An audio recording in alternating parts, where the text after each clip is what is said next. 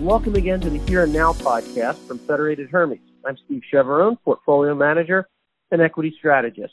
Today, I'm joined via phone by Martin Jarzabowski, Director of Responsible Investing, and Debbie Cunningham, Chief Investment Officer of Global Liquidity Markets. We're going to discuss ESG as it relates to liquidity and current events. And we'll also get Debbie's take on the change in investor sentiment when it comes to prime funds. In fact, let's start there, Debbie. We've noticed recent asset swings back into prime funds. What's your take on what's behind the change in investor sentiment here? Thanks, Steve. And before I answer that question directly, I'm going to explain a little bit about the outflows that occurred at the end of the first quarter, specifically the second half of March from a prime fund standpoint, because that helps to also explain the inflows then that were subsequent. At that point in time, liquidity in the market became very challenged. It was challenging across various sectors of security types, and with those challenges came concerns, especially within prime money market funds, that the weekly liquid assets number, which is a representation of liquidity within those portfolios, was getting too close to the 30% level that is mandated by the SEC for reviewing the appropriateness of liquidity in those products. So nobody got to that level for any of our products in the prime space, but there was concern generally in the market.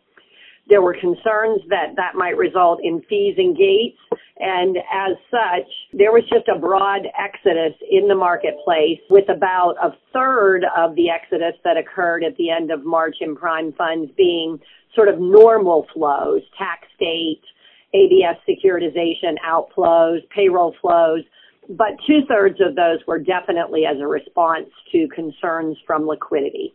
Now, back to the original question, which was on the inflows that have been subsequent to that, there have really been four main reasons. Number one has been market liquidity restoration. The weekly liquid assets that I mentioned have been back up into the 40 and 50% ranges, not down in the 32 to 35% ranges where they were. To some degree, this was a function of the primary dealer credit facility and the money market liquidity facility that were brought out by the Federal Reserve at that point in time in March to aid in liquidity in the markets. A second reason for the inflows is the NAVs on those products, the institutional prime products having a floating net asset value, and those began to increase. As spreads started to decrease, as liquidity was returned to that marketplace, the NAVs, 1.00 something, started to go up again. So that was a positive for investors. A third reason for the inflows was just basically their overall yields. On a comparison versus government money market funds, which is where all the inflows went in March, there was a spread versus those types of less risky type products. And then lastly, the fourth reason had a lot to do with diversification. People were full with firms such as government money market products and were looking to diversify out of that product, and not necessarily completely out, but to add additional product mixes to their investment alternatives. You know, it sounds as though the progress here is really a story about normalization and healing after the disruptions of February and March. And Martin, let's talk about that for a second. You and I have spent some time examining, thinking about, writing about some of the events that have affected global markets, the global pandemic, the social unrest, and how those really are at their core ESG issues and how we can think about them from an investment standpoint. So if you don't mind, let's spend a minute or two discussing how ESG is kind of going macro here in a way. Absolutely. So to start off with, I think we have to remember that COVID-19 and social injustice, they're both human crises, and they're really shining a direct spotlight on the middle child of ESG, the social factor. So social factors have been historically viewed as soft and intangible in nature, but today we're seeing a widespread financial impact. And that's because a corporation is part of a broad human network of customers, suppliers, employees. We're all now part and operating as a one interconnected world. So it's never been more important to understand how a company manages its human capital, its supply chain, and protects its customers and employees in terms of health and safety. So it's no question that billions of brand value are at stake for companies who are prepared to adapt to this new virtual reality, which I think is going to stay with us long after COVID-19 is gone. So the better question here is, how do you practically apply this from an investing standpoint? Well, our fundamental credit teams, they work side by side with our dedicated ESG engagement experts to really better understand how different sectors are adapting with purpose.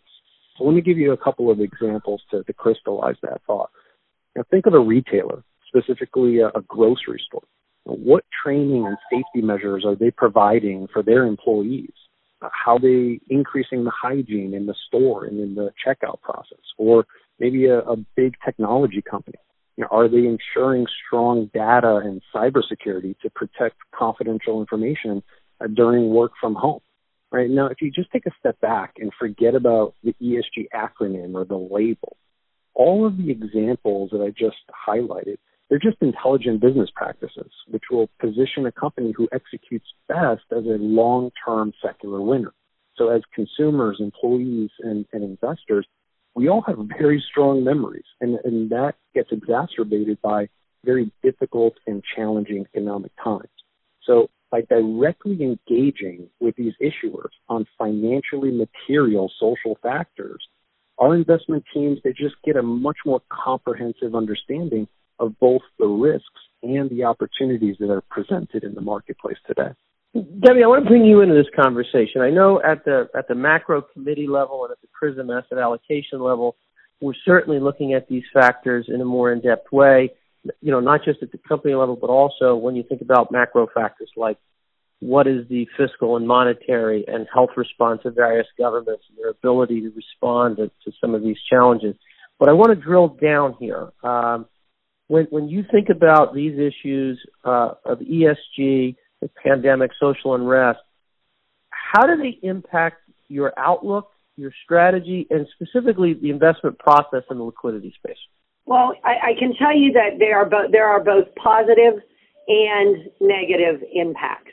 When we look at some of the exposures that we have to various issuers, and we see pharmaceutical firms in there, that's a positive because, they are seeking to find a cure for this virus, and they are undertaking, extensive measures to get it out more quickly and more affordably than maybe would be the case were it not this type of a situation. You've got manufacturers like auto companies and consumer goods manufacturers who have completely shut down parts of their factories to make respirators or face shields, things that were necessarily not in their normal course of business. Those types of what I'm going to call a qualitative factor are resonating quite well with our analysts and are helping to some degree to offset the negatives that are occurring from a quantitative standpoint.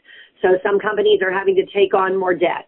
Some companies are not earning as much. Yet you have some of these qualitative factors that can be put together with those quantitatives to end up with something that allows you on an internal usage and a strategy and a structure standpoint to still continue with those firms. One of the most obvious entities that we deal with on a continuous basis is U.S. Treasury, U.S. government. We buy Treasury bills. We buy Treasury securities. And although their debt is increasing, their earnings on a GDP basis have decreased. Their quantitative metrics as a sovereign are getting worse. What they have done from a standpoint of programs for all types of entities, individuals, corporations, municipalities, state and local governments, nonprofits, universities, that is something that helps us continue to be comfortable, using them to the degree that we do in a lot of our portfolios. On the negative side, we have seen some firms, however, respond not as positively, where you see, as Martin talking about, the social side of the process being addressed not equably across all types of employees. And, from our standpoint, that causes us to lose a little bit of the credibility factor when we're listening to what the firm's management are saying, and potentially what would have already been maybe a governance concern has now turned into a social concern. We're looking at, revising our internal usage of those on a negative way. So it's not as if everything is all positive or all negative. It takes some of those positives and negatives and allows the portfolio mixture of the various firms to still conform to the requirements that we have to be the highest quality minimal credit risk products out there. Martin, as we begin to wrap up here, the overarching theme, I think, coming from Debbie, ESG factors are not separate from kind of traditional methods of analyzing a company. That by looking at how a company is acting from an environmental perspective, or probably more acutely in recent months, a social and a governance perspective, it really is a window into how well these companies are run and how they're responding from a traditional business sense as well. These are really interlinked. So, perhaps the final word here, the final question is, talk about how this ESG integration into liquidity management specifically, but in kind of investment management more generally, really is a look into how companies are run and how they're responding to challenges. Yeah, Steve, I like to think of our ESG integration approach as a natural extension of the primary research process that's been done by the liquidity franchise for decades. So in contrast to the majority of our competitors who very simplistically outsource all of their ESG research to third-party providers, our investment teams are equipped with proprietary data analytics on the issuer level as well as the portfolio level, and all of that is built and managed in-house at Federated Hermes. So we don't approach ESG as a one-size-fits-all. Rather, it's a clear focus on the ESG issues that are the most relevant and financially material for each sector and industry. Now, there's no question that a key differentiator for our liquidity integration approach is active engagement. So at Federated Hermes, we have one of the largest in-house teams of ESG subject matter experts who directly engage with a company's board of directors and C-suite to literally keep their finger on the ESG pulse. So if you're engaging with thousands of companies per year and you have a 15-year database housing all of these different engagements, our investment teams are equipped with a really unique understanding of a company's ESG trajectory and really getting a feel for where the puck is headed. So a good example of engagement is our relationship with one of the largest oil and gas companies in the world. So Hermes has been engaging with this super major for over a decade, and they regularly meet with the company's board and C-suite over 20 times per year. That's a very intensive engagement process. And what we've witnessed is positive ESG progress at the company over time on various very material and relevant issues, such as emissions and employee safety-related initiatives.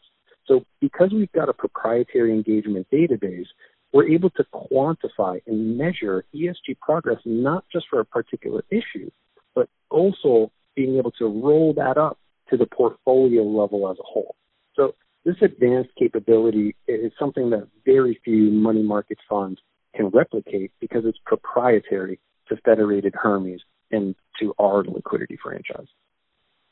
Yeah, and if I may, I would suggest that it's an extension of what we at Federated Hermes do best, which is thoughtful research and active management, which in this current environment where there is so much economic volatility and the gulf between winners and losers are greater now and likely be greater going forward than they have been in the immediate past, that thoughtful research, that price discovery matters more. You simply just can't own everything these days. You need to be able to choose the winners and the losers. I think we are up against time, so thank you, Martin and Debbie, for joining, and thank you to our listeners. We look forward to you joining us again on the Federated Hermes Here and Now podcast. We invite you to subscribe to the Federated Hermes channel to get every Here and Now episode, plus our other series, Amplified and Fundamentals, for a global perspective on the issues, challenges, and trends shaping the investment landscape. Views are as of July 23, 2020, and are subject to change based on market conditions and other factors. These views should not be considered a recommendation for any specific security or sector. There is no guarantee that considering ESG risks will be a successful investment approach. An investment in money market funds is neither insured nor guaranteed by the Federal Deposit Insurance Corporation or any other government agency. Although some money market funds seek to preserve the value of your investment at $1 per share, it is possible to lose money by investing in these funds. Federated Investment Management Company.